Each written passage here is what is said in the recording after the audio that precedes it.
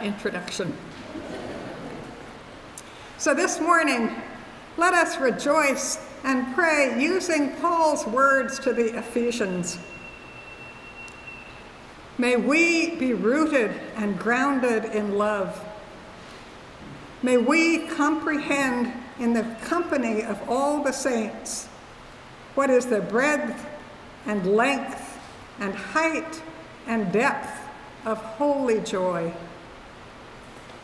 May we know the love of Christ that surpasses knowledge. May we be filled with all the fullness of God. Amen. And as Jesus said, make the people sit down. And thank you for not doing it during the gospel because it's pretty authoritative. Make the people sit down. All right. I am still so delighted to be together with you in person. It was only a few weeks ago that we came back to this altar to receive communion after that long, bitter year without it.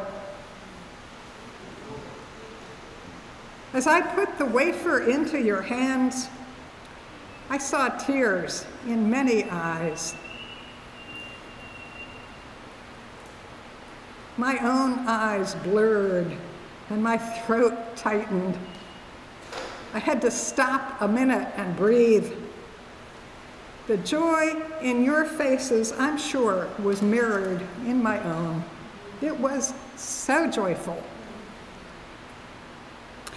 About that same time as we got back to communion, our Stephen ministers, that one-on-one ministry of pastoral listening and care for people who were going through difficult times, we learned about collective effervescence. Collective effervescence describes a sense of energy and harmony that people feel when they come together in a group around a shared purpose. That joy had been missing during the pandemic, but it came back at Easter on the football field as we praised God, celebrated Eucharist, and reveled in the company of our beloved St. Martin's. You remember that? That was collective effervescence. Yeah, that was great. Eucharist brings collective effervescence every week to me with you all. Today's lessons are about doing Eucharist together. Eucharist is old, older than the church.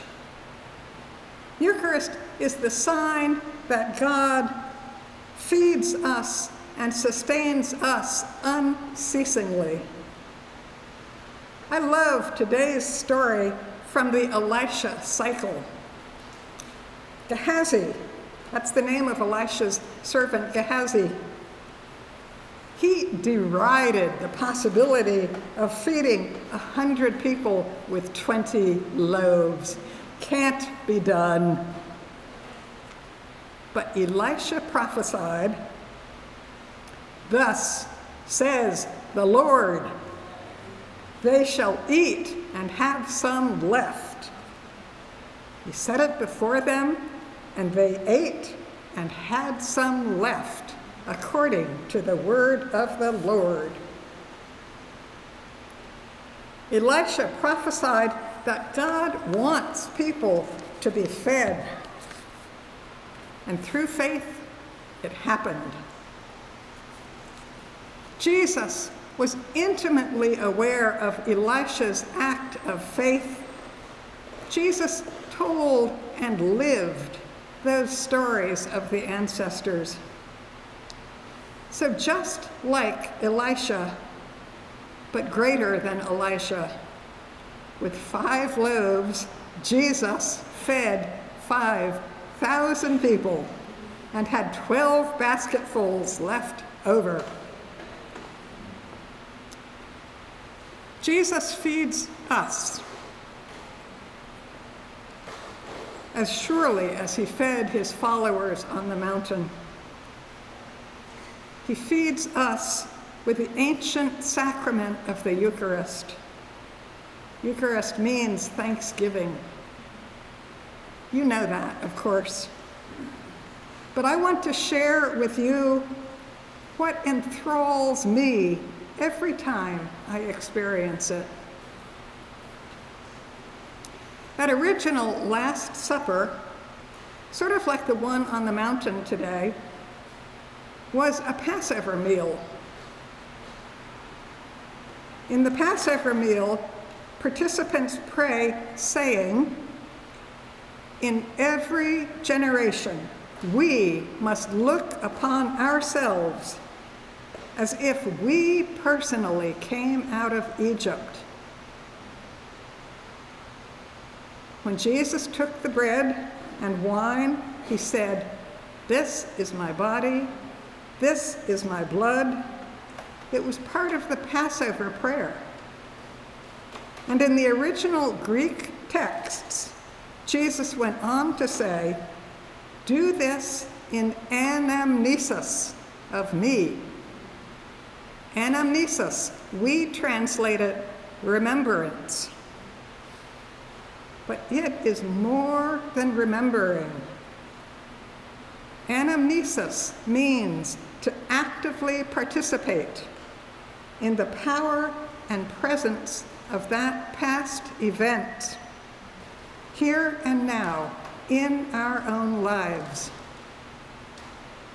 It means that the salvation provided for us in Jesus' life, death, and resurrection changes us and makes us holy. When we receive the body and blood of Christ, we do it in eternal time. We do it with Jesus' disciples. Eternal time is not time, it is now. It's the way God experiences time. We do it with Jesus' disciples at Jesus' eternal table. It happens now. We become the body of Christ in this world. Now, I like Richard Rohr, who is a Franciscan friar, priest, and author, and he describes Eucharist in this powerful meditation. He says, "Mutual desiring and indwelling is the intended impact of the Eucharist.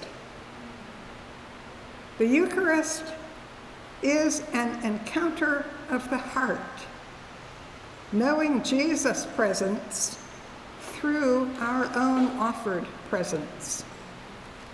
In the Eucharist, we move beyond mere words or rational thought, and we go to that place where we don't talk about the mystery anymore. We begin to chew on it. Jesus did not say, "Think about this," or "Stare at this," or even "Worship this." Instead, he said, "Eat this." We must move our knowing to the bodily, cellular, participative level. We must keep eating and drinking the mystery until one day it dawns on us in an undefended moment. My God, I really am what I eat. I also am the body of Christ. A body awareness of this sort is enough to steer and empower our entire faith life. So merely assenting to or saying the words will never give us the jolt we need to absorb the divine desire for us.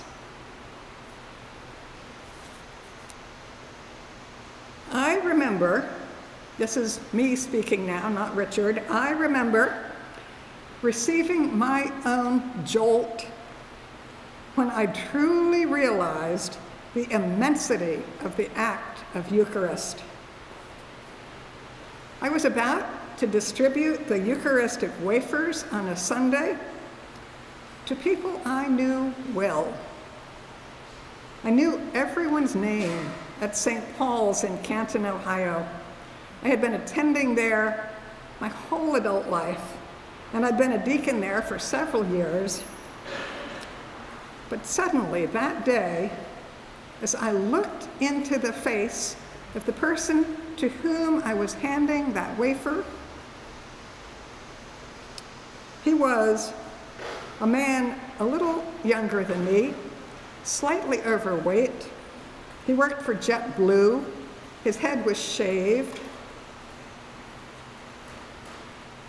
And all of a sudden, his face became the face of Jesus.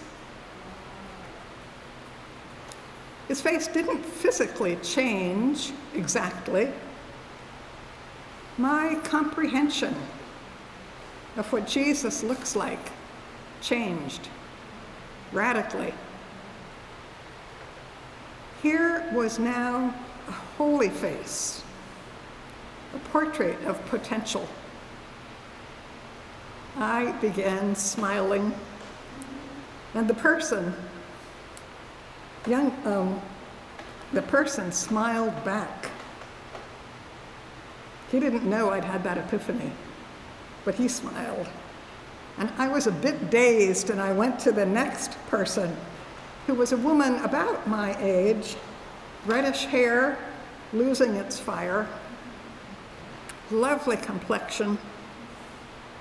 She returned my smile of recognition. She also showed me the face of Jesus. Each face that day metamorphosed into a glimpse of the divine countenance, like the sun appearing from behind a cloud.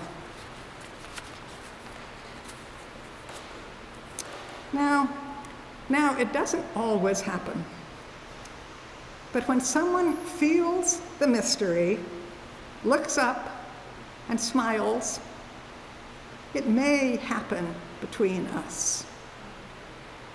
You have become Jesus for me. We are immersed together in the wonder of the indwelling Christ. I am so grateful to worship with you. We are invited and accepted into the eternal supper at Jesus' table. It is happening now and always in the mystical core of eternal presence. I'll meet you there. Amen.